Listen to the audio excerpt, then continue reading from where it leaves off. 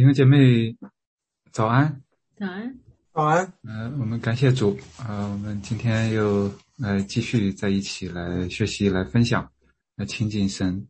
我们怀着渴慕的心，我们一起来祷告。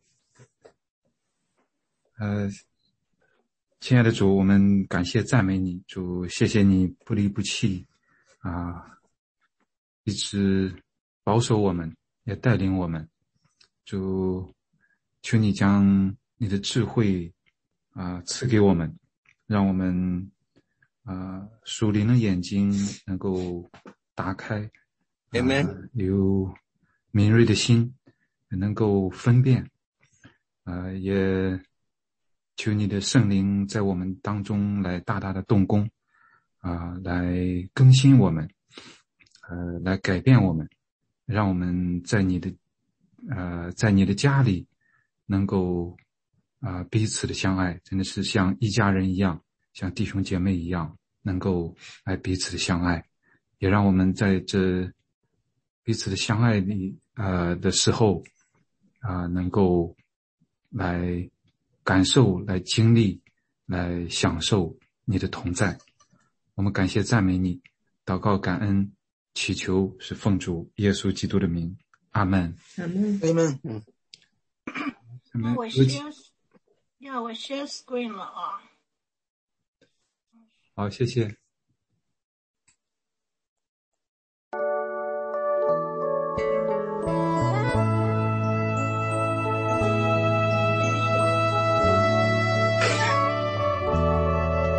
让我们彼此相爱，因为爱是从神来。让我们彼此相爱，因为爱是从神来。耶稣为我们的罪做了挽回祭，这就是最伟大的爱。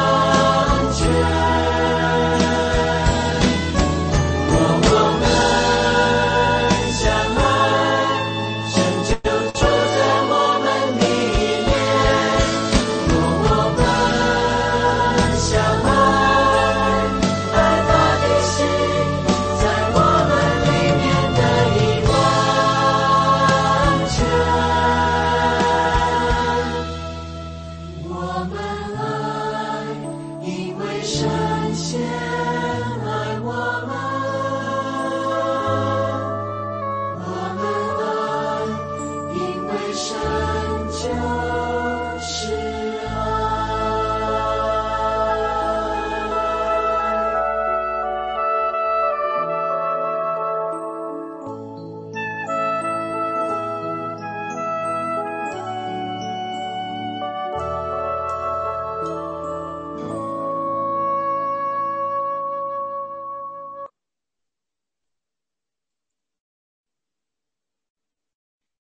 各位弟兄姐妹，大家早安！很高兴我们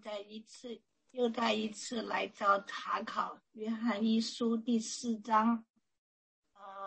我好像很紧张的样子。我觉得从礼拜一开始，约翰就借着约翰一书告诉我们了生命之道。第1章就讲到了什么区别，什么是光，什么是黑暗。我们要行在光明之中，而神就是光。那第2章呢，就提到了耶稣基督是中保，那当时也有敌基督的出来，所以要大家分辨什么是，不要被分辨敌基督他们所谈的事情。第3章他也要提醒了我们做神的儿女是属神的还是属世界的，我们应该勿忘初心，按着神的恩膏教训，住在主内，与主同行，而且要彼此相爱。尤其第3章又开始提了爱，神是爱的源头。那国志弟兄有用那个爱的团契那首诗歌呢，让我们能够活出神赐下的种种的真爱，要彼此扶助，在主内成长。那第4章就是继续这个他所讲的生命之道中的第4点，是要我们分辨真理和谬妄的灵。属神的灵是真理的灵，或是一些属世的谬妄的灵。然后他也继续提醒到神就是爱，那神就是爱的源头。那我们不仅是要爱神，也要彼此相爱。其实从第1章到第4章，其实就是一个很简单的诠释到信、望、爱。相信神，我们有永生的盼望，也要爱神，也要彼此相爱。那我就现在把下面时间让大家一起分享对这个第4章的对约翰一书第4章，大家或是以及前面查经的，大家有什么要一起感动分享，让我们都能得着。好，谢谢。弟兄姐妹们早安，我就先分享，因为觉得时间总过得非常快，所以要先抢先。其实我在读第3章跟第4章的时候，真的是看到神要在神面前的这个神的公义，要坦然无惧的来到神面前。我也当然看到神的爱，所以就让我想起一个故事。我们可以想象中我们是当中的演员。这个故事就是首先是在一个法庭的一个情景，当然当中有一个法官，这个法官是公义的，他知道一切的事情，他一切都没有在他的隐瞒下。突然间有一个被告出现了，这个被告就是我们在这法官的面前，我们开始一直为自己辩护，说我们没有犯罪，我们不应该带到这个法庭里。可是这个法官显出我们所做所想的一切的不义，透露了我们人不知道可是神知道的秘密。结果这个被告就认罪了，说自己真的是有罪。因此呢，法官就说 OK， 我要审判你，定你的罪。什么罪呢？什么刑罚呢？是死刑。那这个被告就说，我犯了错，不值得被判死吧。这法官说，是的，你所做的无论是大的或者小的罪都应该被判死的。所以当这个被告在非常伤心难过的时候，突然间有一个人出现，这个人愿意代替你受这个死的刑罚。你看这个人的时候，你并不认识这个人，你说我都不认识你，你怎么要为我受这个死刑呢？这个人说，你不认识我，可是我认识你，我早就认识了你了，我因此愿意为你带这个刑罚。当中的会众其实都认识这个人，因为这个人很出名。怎么出名法呢？这个人他其实没有犯过任何的罪，法官也查不出这个人的罪，可是这个人愿意代替你死，因此你这个被告非常的惊讶。更惊讶的是呢，这个代替被告要死的这个人呢，竟然是这个法官的儿子。因为他有这个法官为父亲一榜样，所以因此他能够行出非常公义非常正的事情，所以他一生都没有犯过罪。他既然要代替你死，这个法官也心甘情愿让这个人为这个被告受刑罚。因此这个人就离开了法庭，代替你死。那法官就对着被告说，你的刑罚就免了，你的罪就赦了，因为有人代替了你。然后这法官更说出一个不可思议的话，法官跟着被告说，因着这样你变成了我的孩子，你是属于我的，只要你相信我，你离开了法庭，你用我爱你的爱来去爱别人。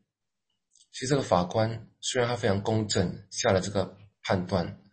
可是他因为爱这个被告，因为爱的缘故，他为这个被告设立了一个挽回的一个方法，就是牺牲了他自己的儿子。当我在读约翰一书第3、第4章的时候，突然间这样的一个话剧在我的头脑里出现，就是看到我们在神面前是不配的，是非常畏惧的，因为我们所犯的罪。可是神赦免了我们的罪，我们能够坦然无惧，我们在神面前没有任何的罪的阻碍，我们在他面前成为他的儿女，我们的罪被赦免，因为神的爱，不是我们先爱神，而是神先爱我们。我的分享到此，谢谢大家。都是非常经典。我也再来一个法官的故事吧。这法官在法庭里面要判一个小偷，这小偷偷了很多的钱，应该说他应该进监狱，进监狱。结果这个律师跟他讲这个法官跟他讲，他说我不判你罪，我释放你，这里是一张Greyhound 的 ticket， 你就高高兴兴的回家去。结果那个小偷感动的热泪盈眶，就拿了那个法官给他的车票，就离开了那城，回到他自己的家乡。这是一个真实的故事。爱的话有的时候并没有世上的道理，他应该被惩罚的竟然还没有惩罚，不但没有惩罚，他还得到人家的帮助。那这个故事也是一个真实的故事，这个法官就是我们的麦肯尼牧师。好，我再分享2点。在经文第1节到第3节这边讲到，那个灵假先知。那前面一章昨天我们讲到我们的身份是上帝的儿女，上帝的儿女。那接着的问题就是说，我们成了上帝的儿女多年，或者很多年，或者是一辈子，那我们怎么知道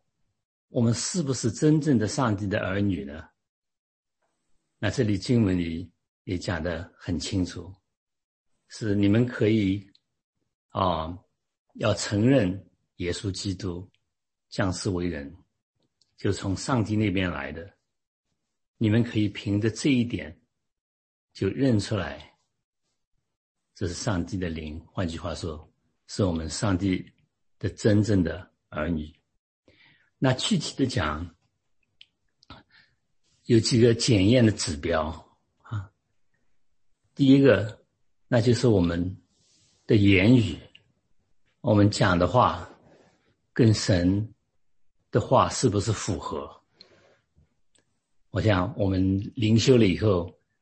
更加认识神的话语，熟悉神的话语的话，那我们就自己像面镜子一样的可以看我们自己是不是讲话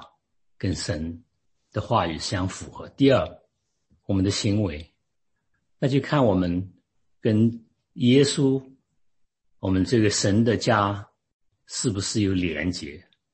换句话说，我们做儿女的是一个肢体，跟这个大家庭有没有连结假如说我们不去教会，假如说我们不参与敬拜，假如说我们不参与查经，假如说我们跟教会的弟兄姐妹毫无关系，我说我是神的儿女，我在家里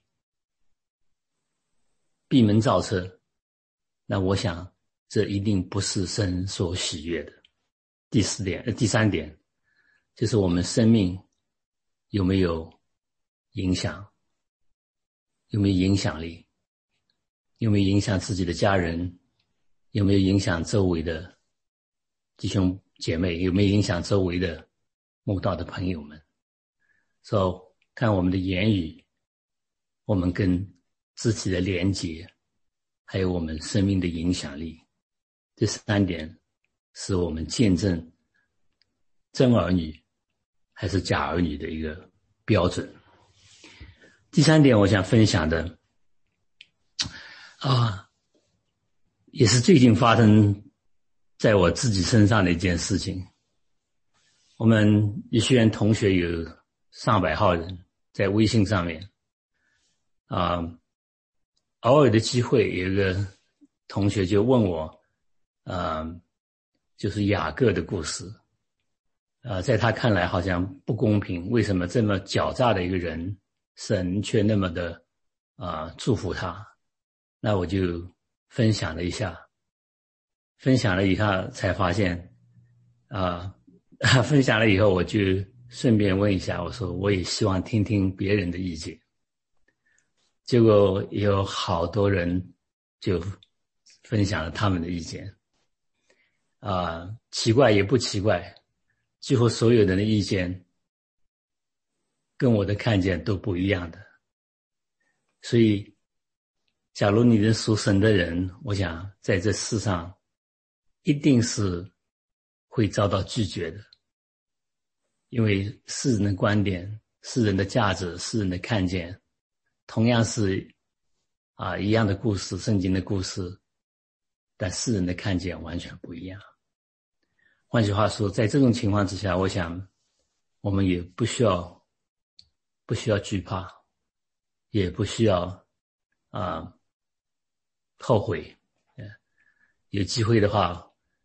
来继续的分享。好，谢谢。好的，那我就着第3节、第4节那个分享一下。神真是约翰一书这个地方真是给我们一个很好的一个，刚才那张扬说讲的就非常好，就是说这是一个，其实就是一只非常好的试金石，就是让我们就是一个检验的这个标准在里。就是我们现在那个敌基督的灵已经在我们，已经在外面，已经在我们已经在这世上了。那我们要怎么去分辨这个灵哪个是神，哪个是那个灵是从神来的，哪个是灵是从邪灵来的？真的是就是这个约翰就是把这个真是告诉我们，清清楚楚地告诉我们，这凡灵认识耶稣基督是成肉身的来的，就是出于神。就是这个是我们，这是一个非常好的一个试金石，能够让我们能够在我们现在这个世界真的是很混乱，有的时候真的是搞不清楚说这是怎么回事，还有的时候很不懂，很不明白呀。真的这个地方真的是能够让我们知道说，哎呀，这是能看得非常清楚，就是让我们知道说，看这个神要看这个灵是不是承认耶稣基督。如果不承认耶稣基督的话，那就不是从神来的。那另外还有他告诉我们第四节的，他说我们已经胜了他，因为在你们里面的比那在世界上的更大。真是感谢主，他就是告诉我们说，真的是给我们有一个实底，这是我们信心的实底，真的是清清楚楚的摆在我们面前，真的是那个神的灵是必胜的，他是我们的神给我们的灵是给我们的是比外面的这样世界的更大、更多、更丰满、更加这个，真是感谢主，真是给我们的这个这么很好的实底，很好的安慰和那个鼓励，真是我们真是没什么可怕的，就是因为而且我们也是胜过了，而且我们的主耶稣也已经胜过了，他是已经必胜的，他是已经胜了，所以我们这事真的就没事，就不要有任何的惧怕，特别是在神面前，那真的是因为有耶稣基督为我们做主保，有主耶稣，有神的爱在我们身上，有圣灵在引导我们，真是感谢主，没有什么可惧怕的，我们就是能够坦然无惧在神的宝座面前，也感谢主，谢谢大家。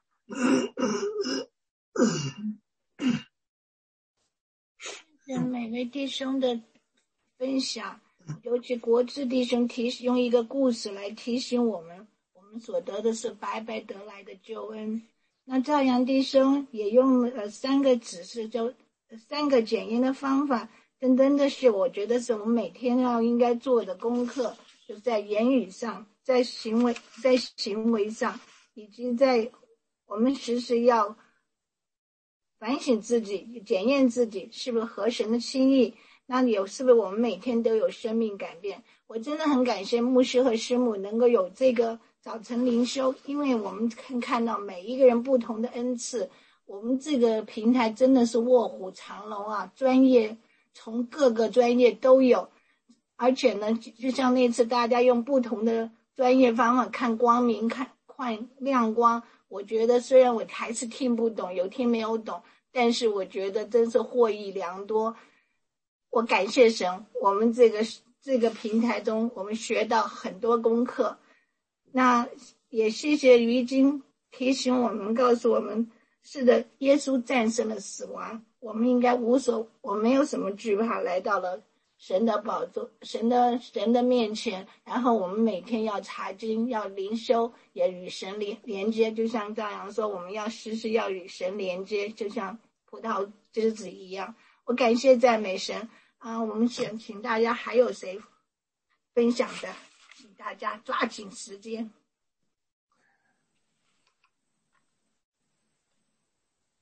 我来抓那个时间。前面几章都讲了不要恨，那到今天呢，就讲到要爱，前面也提到爱了，今天特别提到那个爱。他说第7，他有一句话说，凡有爱心的都是由神而生，并且认识神。那我想爱实际上有基督徒不是基督徒，其实我们都有，大大小小都有爱，这个爱可能有的多一点，有的少一点。昨天我就问张阳，我说那这个不是基督徒的爱是不是从神那边而来的呢？后来觉得好像是还是应该从神那边而来的。我不知道我今天回答讲的对不对啊，仅仅是认识想法。那么那这之间有什么区别呢？基督徒的爱跟非基督徒的爱。那我想好像以前听谁讲过，就是非基督徒的爱就像神爱我们一样是无条件的，那非基督徒的爱呢是有条件的。那我们有时候想到那个父母有了孩子以后，就是天生的就有那种爱孩子那种心。那有时候孩子不听话了，真是气得要死，恨铁不成钢，恨不得把他一脚踢出去。他是有条件的。但是神呢，我们这样不断的在犯罪，他一直在耐心的在边上等着我们。有时候他就发出一个叹息，就在边上那样，就是他有一个 soft heart，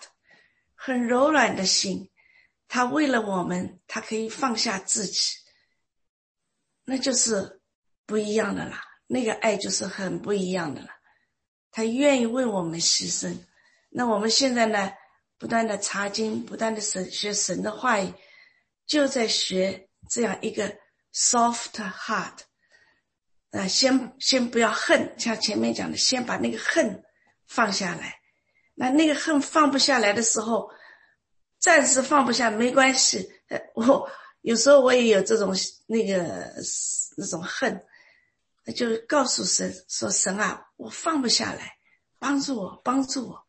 你这样 repeat 几句，对我来说，有时候 repeat 几句以后，这个恨就暂时的就消失了。以后再来我再这么讲，就是每次我们有那种不好的行为或者不符合神的行为来的时候，不要怕，怎么我又犯了，我又别怕，回到神面前来告诉神。假如你有那种属灵的 partner 也很好，跟朋友聊聊也是很有帮助的。我们一个十字架，我朋友一个老师告诉我，十字架这样嘛，他说你这样的时候，你是在跟神沟通，跟神讲，帮助我。那有时候你想跟人你就这横的，他说是肢体，又在弟兄姐妹那个肢体之间互相帮助，就发挥这样十字架的这样的作用，来把我们那种不合神行为的东西给消除了。然后我们 soft 我们的心，要愿意为别人来，愿意去爱。这是我今天的分享，谢谢。我也说两句啊，就说刚才弟兄姐妹们都分享了，就说那个法官他的儿子，然后呢还有我们这些被告们。然后呢，我们也看到，当那个法官的那个儿子们，其实儿子并没有犯罪，而我们犯了罪，当我们承认自己罪的时候，那么他愿意来替代我们，愿意把我们的罪全都赦免。那有一种情形，假如说是法官看到我们一切败坏，他的儿子也知道。但是我们在法庭上拒不认罪，我们说我没有犯罪，还要找出很多的借口。然后呢，法官也看到了，假如他现在把你赦免了，你回去了还会犯罪，因为你根本就不承认，你认为你做的对的，你就会去坚持。那么这个时候呢，他还会用他儿子的宝血再去赦免我们的罪。我对这一点我有点怀疑。假如我们不悔改认罪，而且还用各种的借口去遮掩自己的罪过，那么法官他会去赦免我们，而且会用他的儿子的宝血去赦免我们吗？那么所以这是我的一个疑问啊。第二点呢，希伯来书第12章第6节开始，他说，因为神主所爱的，他必管教，又鞭打凡所收纳的儿子。你们所忍受的是神管教你们，待你们如同待儿子。焉有儿子不被父亲管教的呢？管教原是众子所受的，你们若不受管教，就是私子，不是儿子了。所以呢，我们看到，如果神有愤怒，神管教我们，神甚至惩罚我们，不是说神恨我们，不是神恨恶我们，抛弃我们，正是因为他爱我们，他愿意让我们走在一条正义的道路上，一条公义的道路上，他不舍得让我们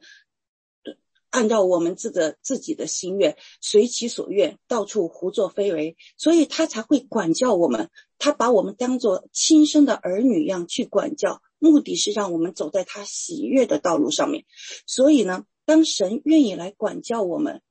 愿意让我们来心里悲伤，做了事情，他亲自的来把我们带到他喜悦的一条道路上的时候，我们不要想神一定是恨我的，要不然他对我这么不好，神不是因为恨才管教，他是因为爱才去管教。所以呢，我们把神的爱不要跟人的爱来混淆。人的爱呢，他看到你的有错误，他因为爱你，算了不要说了。要是别人另外一个人跟他没关系的，他马上就会指出来，你怎么能这样做呢？你这样做，但是他爱的人睁只眼闭只眼，先不吭声了。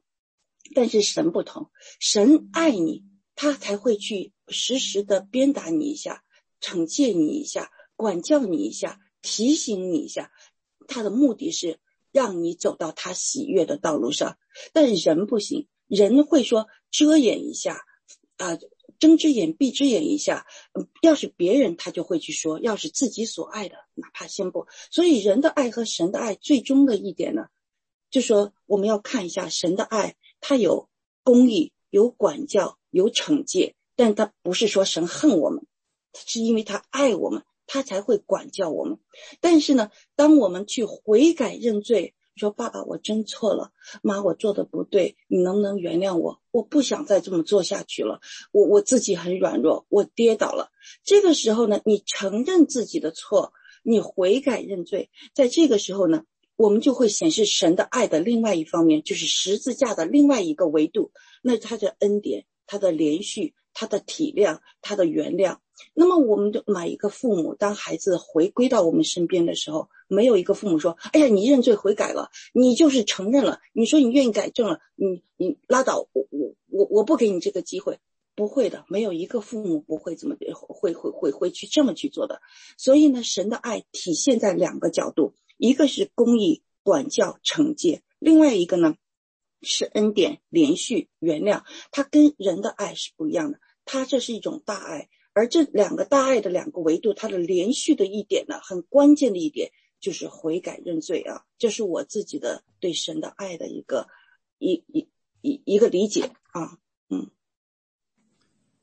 我来回应一下。首先很抱歉啊，昨天这个欧阳丽姐妹的问题没有直接的回应。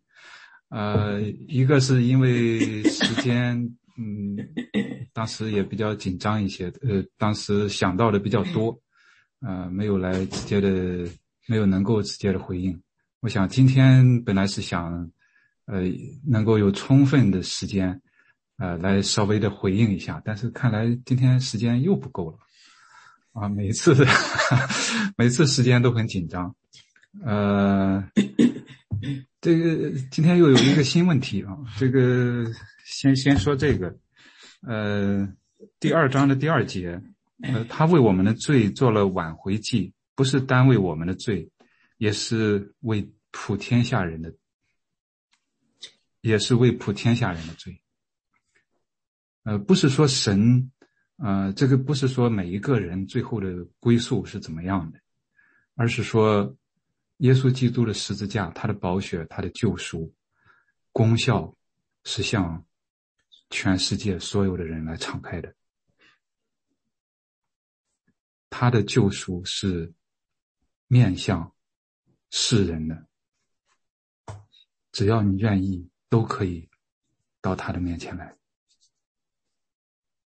得拯救，得拯救。这是一个。当然可能我这个还是没有办法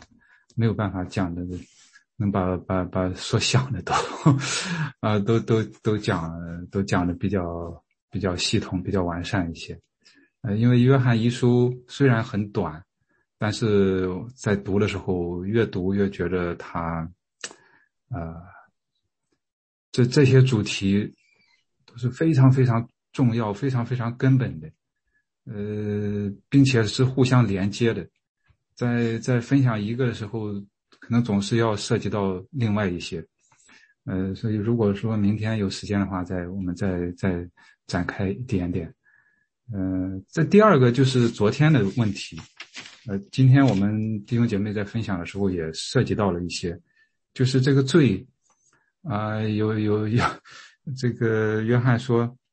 有当至于死的罪，也有不至于死的罪。那哪些罪是至于死的，哪些罪是不至于死的？这个昨天没有直接的回应。除了时间的问题，第二个原因就是我不知道。这个看起来是说不知道，还是不是太容易的。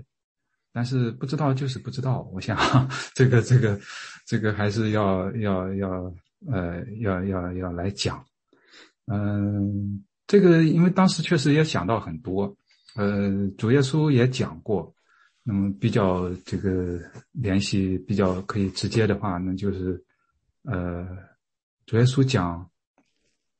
这个世人一切的罪恶和亵渎的话都可得赦免，唯独亵渎圣灵不可以赦免。这个可以让我们来思想一下。那么在他说这个话的这个背景是法利赛人文士污蔑他是靠鬼王赶鬼，所以这个就是说是神在做工，是圣灵在做工，但是这些人却说是靠着鬼王来赶鬼。那主耶稣讲了这个话，这个可以让我们来思想，作为这个的一个参照。另外一点，就是为什么说不知道呢？因为在这里面，那是一个原则性的，唯独亵渎圣灵是不得赦免。那这里呢，约翰他没有直接讲，哪一些是至于死的，哪一些是不至于死的，并且这个问题可能还是如果要深入的思考的话是非常复杂的。这个死是指什么死呢？是指肉体的死还是属灵的死？这首先就是一个问题。那是指所犯的罪，比如说是重罪，杀人放火等等世界里面的这一些这个重罪，还是指一些小偷小摸，或者说撒谎，或者说什么这样的是不至于死的，还是指那你就是干犯圣灵，亵渎神，这个不悔改，不认耶稣，背道，甚至是或者有人也解释这个是不是背道，是这样的属灵的死，最终的死。这里没有讲，所以我也只能说坦率的讲，我不知道，我不能完全的知道。但是我想这个不知道，圣经没有在这里清楚的讲，也是神的智慧。我想是他更大的、更高的智慧。我们也可以想一想，如果说圣经告诉我们哪一些这个在这里给你列上几条这个是至于死的其他的呢那是不至于死的。我们可以想一想，那人会怎么样？那几条我不犯嘛，我其他的嘛，那就那个不至于死嘛，那就再说吧，那就是不是这样？我想总是会有这一些人是这样的，因为这个企业里面搞安全管理的这个有一个规律或者叫定理，就是只要是有漏洞啊，总是会发生在这个方面会发生安全事故，早晚总会有人，这个所以说我觉得这个也是神更高的智慧。当然我们还可以去想旧约也有很多这些方面的这个例子和这些这个我们可以思想的，但是我想从这个角度上来讲的话，我们可能是要从另外的角度去思想，就像我们弟兄姐妹来分享的。我们是不是要是不是要这个没有直接的讲，没有给我们明确的指示，那这里有神更高的智慧，那我们去从另外看约翰给我们启示的，那就是刚才弟兄姐妹也分享到的这种确据，这种神的爱，这种神的爱，他先爱我们，他并没有等我们悔改了以后，并没有等我们认他以后，他已经让他的儿子为人的罪上了十字架，流血牺牲了，也让我们想到就是怎么样去改变人。就是如果说我们再去想的话，这个约翰一书讲到神，他是光，他是爱，他是生命。讲到耶稣，他做了挽回祭，他来除灭罪，除灭魔鬼的作为。讲到圣灵，他启示，他做见证。那又讲到肉体，讲到世界，讲到撒旦，然后又讲到我们怎么样对我们自己，我们怎么样对人，我们怎么样对神。这都是非常非常大的这个主题。但是他用好像很平时的这种语言来讲出来。如果是我们这个真的是可以去思想很多很多，这个里面每一条，我想我们就像我们神是光那样，我们分享的话都可以展开分享很多，这个怎么样来挽回人？靠恨不行，靠世界的方法可以吗？人类的历史，人靠自己也是不能够去改变的，不能够去回到他的面前，因为罪的影响，因为撒旦的这种诱惑引诱他的作为，因为世界的这种影响，因为肉体的这种劳勃，这种罪根深蒂固。但是爱不一样，从这一点上，我想也是神的他的智慧和他的爱。他并不是说要把人束缚成怎么样，你要怎么样，但是让我们从内心被改变，从内心愿意能够认识到这些，能够来到他的面前，靠爱来改变这一切，靠爱。就像刚才弟兄姐妹分享的时候，我也想到那个悲惨世界里面，那个他错了，他没有办法，是他错了，但是他又偷了主教的东西，但是这个主教没有把他这个送进监狱，反而是宽恕了他，让他能够给了他一条生路。这个是他改变的开始，这个是他生命的转折点。所以我们有这一切，这一切是确实的，我们有这个确据，那我们就来承认它，来接受它，来承认自己的罪，然后在他的里面能够过这个他所喜悦的生活，像他一样来彼此的相爱，来遵守他的诫命。所以这个我们只能是从这个方面，从这个角度我们来去思想，我们去生活，去操练。所以另外的那个呢，我们确实可能没有什么这个那样清晰的答案。但是从这一方面，从这个方面，从这个角度出发，那是光，那是爱，那是生命。这是我的一些分享，很抱歉，时间占用的太多，谢谢。谢谢牧师。我想时间，那就还是请一位弟兄或一位姐妹做我们的结束祷告。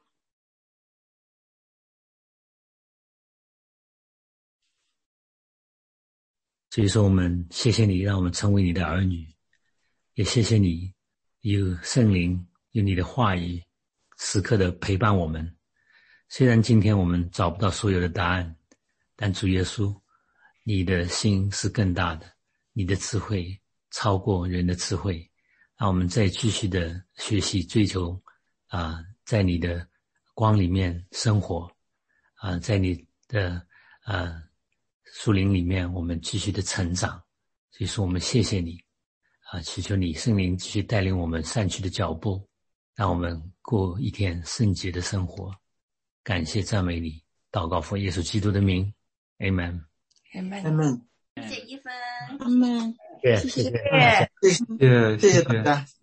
谢谢大家 ，Yes。